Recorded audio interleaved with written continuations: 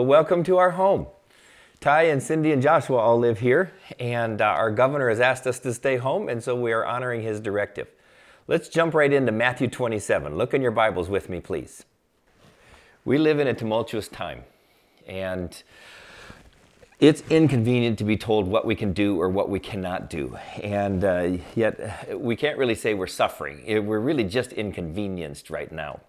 And it can be irritating and scary based on how they spin the story. In fact, I really think they should quarantine the media for about 2 weeks. Would probably really help our situation, because they sell fear, and they're doing a good job. In fact, there's a poem by Rudyard Kipling that goes, "If you can keep your head when all about you are losing theirs and blaming it on you, if you could do this and this and this and this and this, you," at the end he says, "you will be a man, my son." Well, somebody had a version of this that says, if you can keep your head when all about you are losing theirs, you just don't understand the situation. And when bad things happen or bad things are anticipated to happen, well then we all deal with a certain amount of fear. Jesus did as well. In fact, a few weeks ago we looked at Jesus in the Garden of Gethsemane. He's praying, he's asked his friends to pray, he's anxious, he's sweating like drops of blood, and he's praying, "Lord, if it's possible, remove this from me. Nevertheless, not my will, but yours be done." And Jesus pushed past his fears, realized he was right in the center of God's hand, and he had a job to do that was going to be difficult and painful, and ultimately would cost him his life. But for you and for me, he was willing to go all the way to the cross. And Jesus is our model. We want to be fully devoted followers of Jesus Christ and to follow him in all things. And as we look at this story in Matthew 27, Jesus is being woefully treated, and he has left those feelings of fear behind. He is about doing the work of God. And so he knows it's going to cost him his life, and he has predicted, and just as he did, it's coming true, that Judas has betrayed him. He's been arrested by a band from the high priest's office, and Peter has promised that he would stay with him right to the end, but then in his own fear he swears up and down that Jesus will he never knew Jesus. And then he hears the rooster crow, and he leaves in tears, and Jesus is put on trial most of the night. And then in the morning the Jewish leaders have decided we need to figure out a way to have this man put to death. And so that's where we pick up the story. Matthew chapter 27, verse 1 says this: "When morning came, all the chief priests and the elders of the people took counsel against Jesus to put him to death. They bound him and they led him away, and they delivered him over to Pontius Pilate to the governor." Now, just a little bit of background. Herod had become king in 37 BC and ruled until 4 BC. And when he died, his 3 sons and his sister all raced to Rome, hoping to be named the next king or queen. And Rome wanted to have control of the area and to continue to collect the taxes. And so instead of giving it to one person, they divided it between all 4 of them, made each one a tetrarch or a quarter king. And so Herod Antipas became the tetrarch up in Galilee. He's the one who tangled with John the Baptist and beheaded John the Baptist. He's the one who wanted to see Jesus do a miracle. And he must have been okay as a tetrarch because he lasted to 39 AD. His brother Archelaus had a rough start in Jerusalem and was considered mean, and people died in a riot even before he was named tetrarch, and he got the credit for it, and he lasted only 10 years. So the Jewish leadership in Jerusalem figured out if you make enough noise, if you riot enough, they will make changes. And so then instead of somebody from Herod's family, they put in a governor. And they went through governors like some people go through Kleenex. And so by the time you get to Pontius Pilate in 26 AD, he is the 5th governor. This is not a plum assignment. This is not a career-enhancing move for him, and he doesn't want to be there. And so he is put on the spot that morning because they bring Jesus bound to his mansion. Look what Jesus endured on our behalf. Matthew 27, starting verse 11. Now Jesus stood before the governor, and the governor asked him, "Are you the king of the Jews?" And Jesus said, "You have said so." But when he was accused by the chief priests and elders, he gave no answer. Then Pilate said to him, "Do you not hear how many things they testify against you?" But he gave him no answer, not even to a single charge, so that the governor was greatly amazed. So here's the scene. They bound Jesus' hands like he's a common criminal, and somebody is dragging him along. Leading the parade are Annas and Caiaphas, the high priests, who are probably decked out in their most impressive attire, leading people through the streets, and the crowd is growing larger as they approach the governor's mansion. Kind of like, I don't know if you remember in high school, if somebody yelled, "Fight, fight," people everywhere would drop their books, leave their lockers, forget about class, run to see what was happening. I think it was that kind of scene as they dragged Jesus through the streets and got him to the governor's mansion. They get to the governor's mansion with all the yelling and the commotion going on, and Pilate comes out on the balcony because he can hear everything. He's probably not dressed in his most impressive attire. It is, after all, 6 a.m., and maybe they woke him up, or maybe he was in the middle of breakfast. Anyway, he comes out to see what all the noise is about. They shove Jesus out into the middle, standing before Pilate, and they accuse him, and Pilate seats himself on the judgment seat. So Pilate gets into asking some very good questions. He must have known about Jesus, because his opening question is, "Are you the king of the Jews?" To declare oneself king would be tantamount to treason. And you would find yourself quickly arrested and disposed of, because you're putting yourself in direct competition with Caesar in Rome, who may be a long way away, but Pilate is his representative and is going to make sure that he keeps law and order. And he has the power of the Roman army behind him right there in Jerusalem during this time of the feast. "Are you the king of the Jews?" Jesus said, "You have said so," with an emphasis on you. I mean, Jesus could hardly answer before the lynching mob led by the high priest began all their commotion and all the noise and all the talking and all the chatter over on the side. And I think Pilate probably made the assumption they would not have dragged this fellow here in front of me this early in the morning and be this angry about it if he hasn't done something. But then as he listened to the noise and the cacophony, he comes to the conclusion, maybe this guy isn't guilty after all. Maybe they're just trying to make a lot of noise. And so he realizes that the most important opinion to Pilate is not the noise of the crowd. It's not the high priest and what his accusations are. It's not even what Jesus would have to say. The highest opinion to Pilate is Caesar in Rome, because he knows he may have to answer for the decision that he makes on that day. So whose opinion matters most to you? Is it your friends? Is it the media? Is it yourself? Is it Jesus Christ?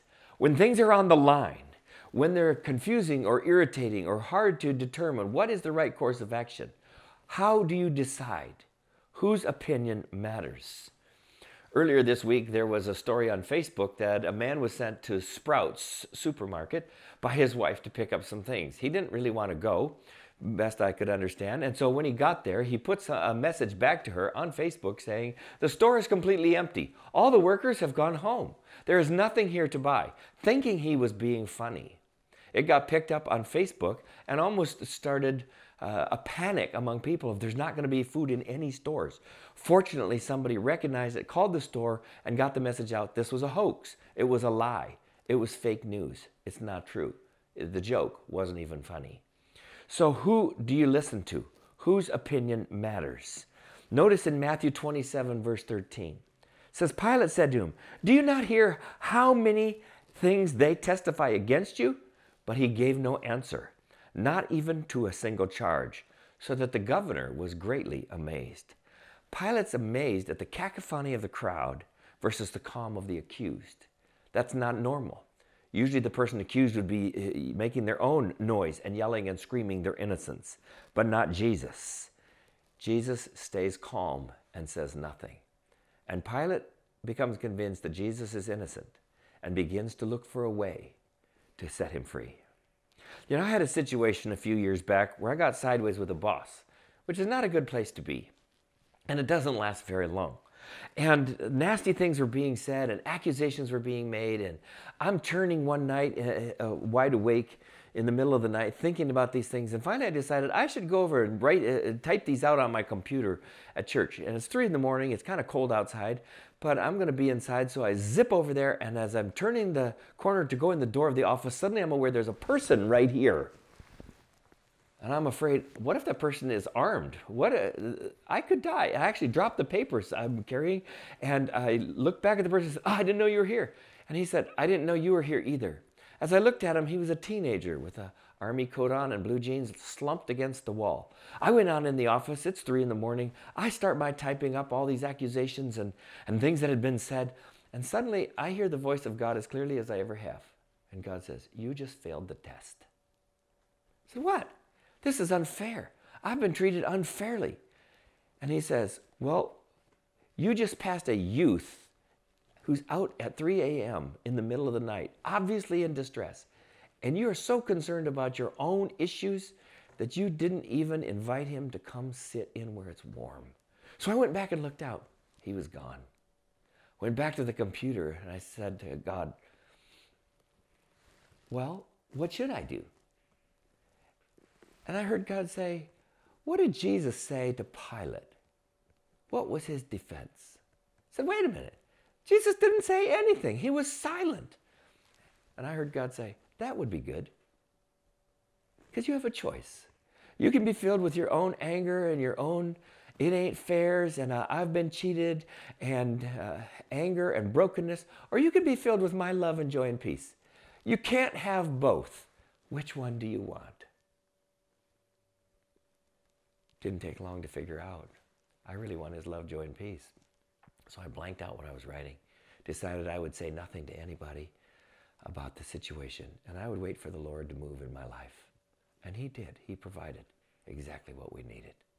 And he filled us with his love and joy and peace. So Pilate is looking for a politically correct way to set Jesus free. He knows they have him there out of envy. It's not because he's a threat to them, other than to their popularity. So he knows there's no real good reason that they are bringing to Jesus to him to be put to death. So he comes up with an idea. They didn't even see it coming. Matthew 27, verse 15 says, at the feast, the governor was accustomed to release for the crowd any one prisoner whom they wanted. And they had then a notorious prisoner called Barabbas.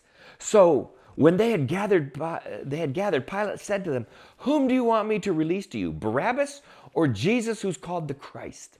For he knew that it was out of envy that they had delivered him up. Now this was a twist even the high priest didn't see coming. I mean, you know the name Jesus means Savior. And it was actually a quite common name in Jesus' day. But what about this man named Barabbas? He's notorious. That means that the people in charge would have hated him and the common people would have loved him, kind of like a Robin Hood kind of figure, because he has done something that people think maybe this is helping us move towards freedom. And in the process, somebody had gotten killed. So the name Barabbas is not really a name. In fact, I heard a sermon by Pastor Chuck Swindoll explaining this. He says the name Barabbas, if you take it apart, Bar means son of, Abba means father, and the S means holy, revered. So he's the son of the holy, revered father. And he's in prison because he's been involved in terrorist activity. Somebody has died. They've been murdered. And so his father could have been the high priest, maybe even the high priest accusing Jesus that very day. This also would have made Barabbas one of the priests. Well, there's actually an ancient manuscript that asks this question this way. Pilate says, whom do you want me to release to you? Jesus Barabbas or Jesus who's called the Christ? So Barabbas' first name is Jesus. It means Savior. And Pilate, who's not Jewish, who doesn't even want to be in Jerusalem, wants nothing to do with their issues, cares nothing for their beliefs about a Savior, wishes he had a job somewhere else, puts it in their face. He goes on the offensive. He says, I got two Saviors here. One is a terrorist, murders people. One is a tremendous teacher, doing miracles. We've even heard that he raised people from the dead, gave sight to the blind. Which one do you want? Which kind of Savior do you want, and which one should we put to death? And so Pilate has gone on the offensive. He knows, I'm going to release one Savior. What kind of Savior do you want? And somewhere before they get the answer, Pilate gets distracted from a text from his wife. Here's what she says, verse 19. While he was sitting on the judgment seat, his wife sent word to him, have nothing to do with that righteous man, for I have suffered much because of him today in a dream. Dreams are thought to be the thoughts and words of God. And so here you have a Gentile governor's wife who is caring about a Jewish Galilean peasant turned preacher who can do miracles. And she's saying he's innocent, have nothing to do with him. But Pilate knows he has to make a choice. That it'll either be unpopular with the people or he'll be putting an innocent person to death. Pilate's probably thinking, I know he's innocent, and I have found a way, because they're never going to choose the murdering terrorist over the holy man, because that would show they don't really care about Caesar. They are no friend of Caesar if they let Barabbas go. But look what happened. Now the chief priests and the elders persuaded the crowd to ask for Barabbas and destroy Jesus. While Pilate is listening to the message from his wife, the high priest stir up the crowd. Maybe they already had people planted in it. You've got a mob mentality. They're like a bunch of sheep. And, they start to say, we've got to ask for Barabbas, ask for Barabbas. I mean, you tell a lie loud enough, long enough, people begin to believe it. And there are always people who are going to spin the truth, slant the news, manipulate popular opinion, get the crowd to bolt a certain direction they would never choose on their own. And this crowd could have been the very same people who the week earlier had been on the Mount of Olives, and they put Jesus on a donkey, and they put their own robes down in front of him and palm branches and yelled, Hosanna to the Son of David. That meaning he's a king. Blessed is he who comes in the name of the Lord. Hosanna. They're saying he is heir to the throne of David. He comes in God's power. He's the chosen one. Look how quickly they have turned like a herd of petrified sheep. Verse 21. The governor again says to them, which of the two do you want me to release to you? And they said, Barabbas. And Pilate said to them, then what shall I do with Jesus, who's called the Christ? And they said, let him be crucified. That's absolutely amazing, because crucifixion was a Roman way of putting people to death, and it was torturous. It was not Jewish. And even the Romans only used it for slaves and criminals. They said, let him be crucified. And he said, why? What evil has he done? But they shouted all the more, let him be crucified. Do you remember back when we could go to sporting events in stadiums? You know, like a baseball game, and maybe you go early and you're outside in the parking lot. Maybe you're even a little bit late for the game, and all of a sudden you hear a roar. Ah! And you don't know whether that's good news or it's really bad news. And so you race into the stadium to see. Well, Pastor Chuck Swindoll was talking about Barabbas being in prison while this trial of Jesus is going on.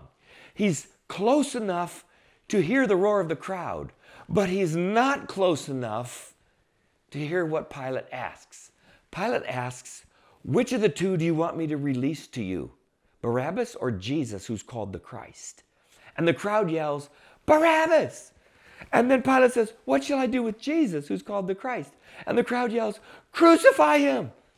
Can you imagine the fear in Barabbas' heart when they came to the prison and opened the door and they said to him, you're released? He says, no, I heard them. They yelled my name. They yelled, crucify him. Well, John, the Gospel of John, adds other details to what happened that day to Jesus. In John 18:33, it says, Pilate entered his headquarters again and called Jesus and said to him, are you the king of the Jews? And Jesus answered, do you say this of your own accord, or did others say it to you about me? And Pilate answered, am I a Jew? Your own nation and the chief priests have delivered you over to me. What have you done? And Jesus said, my kingdom is not of this world. If my kingdom were of this world, my servants would have been fighting, that I might not be delivered over to the Jews. But my kingdom is not from this world. Then Pilate said to him, so you're a king? Jesus answered, you say that I'm a king. For this purpose I was born, and for this purpose I have come into the world, to bear witness to the truth. Everyone who is of the truth listens to my voice. Pilate said to him, what is truth? Then Pilate After he had said this, he went outside to the Jews and he told them, I find no guilt in him. What is truth? That's still a good question. We live at a time when truth has been vandalized, scandalized.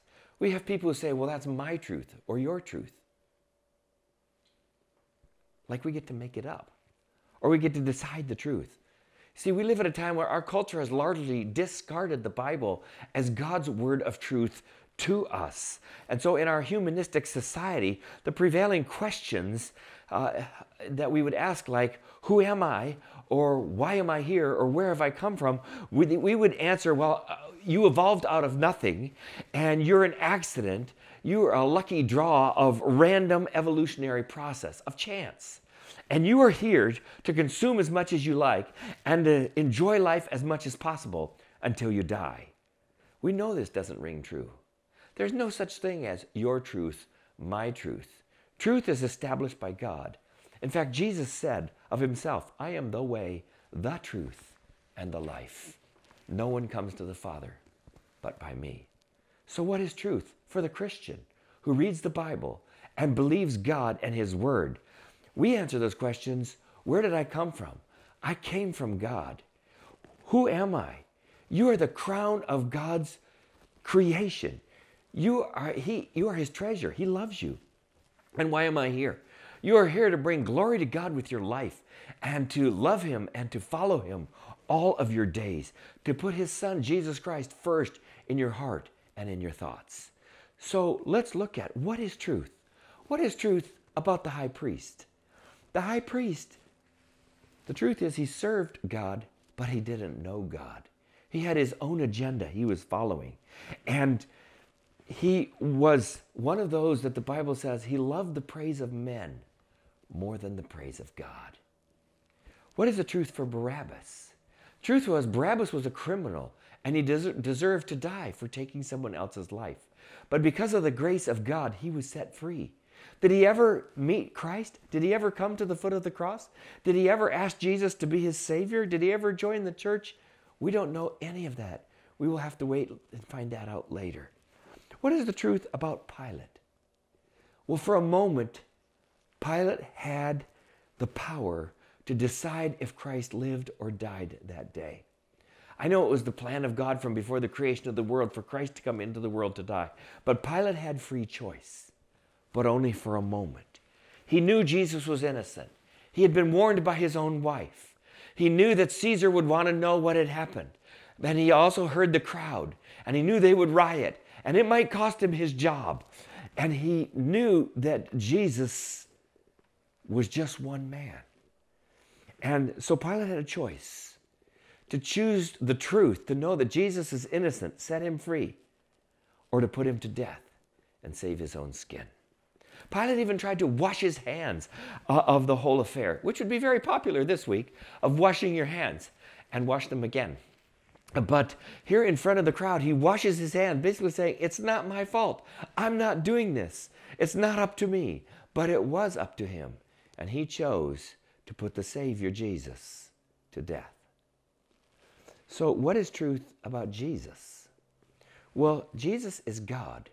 And he chose to come into this world. And he chose to suffer and die so that you and I might have our sins forgiven.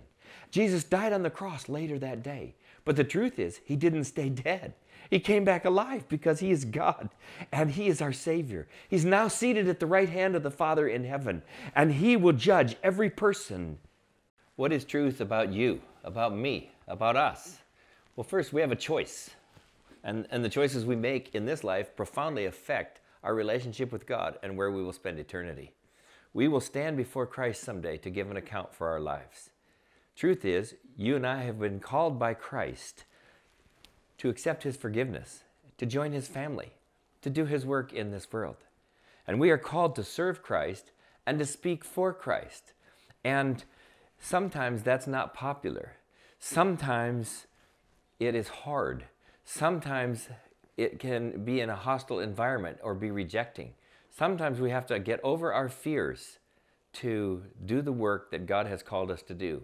And sometimes, even when it's difficult, we are right in the hand of God, right in the center of where he would want us to be. Martin Luther lived during a time when there was a bubonic plague. And it was a disease so terrifying that when it finally got stopped, over 60% of Europe's population had died. And so in August of 1527, the plague hit Wittenberg, where he was living with his wife, Katharina. And she was pregnant at the time, but he chose to remain there. And here's what he said in his explanation. You ought to think this way. Very well, by God's decree, the enemy has sent us poison and deadly offal. Therefore, I shall ask God mercifully to protect us. Then I shall fumigate, help purify the air, administer medicine, and take it. I shall avoid places and persons where my presence is not needed in order not to become contaminated and thus perchance infect and pollute others, and so cause their death as a result of my negligence. If God should wish to take me, he will surely find me. And I will have done what he has expected of me. And so I'm not responsible for either my own death or the death of others. If my neighbor needs me, however, I shall not avoid place or person, but will go freely. Let me ask you today, what will you do with Jesus? Neutral you cannot be. Someday your heart will be asking, what will he do with me? Shall we pray? Dear Jesus, we thank you that you were willing to stand before Pilate, be ridiculed, harassed, suffer, tortured, and die for us, because you knew that we needed forgiveness, we needed a sacrifice, we needed our sins to be washed away, and that was the only way. May we truly give you our hearts and lives today and follow you wherever that may lead. In Jesus' name, amen.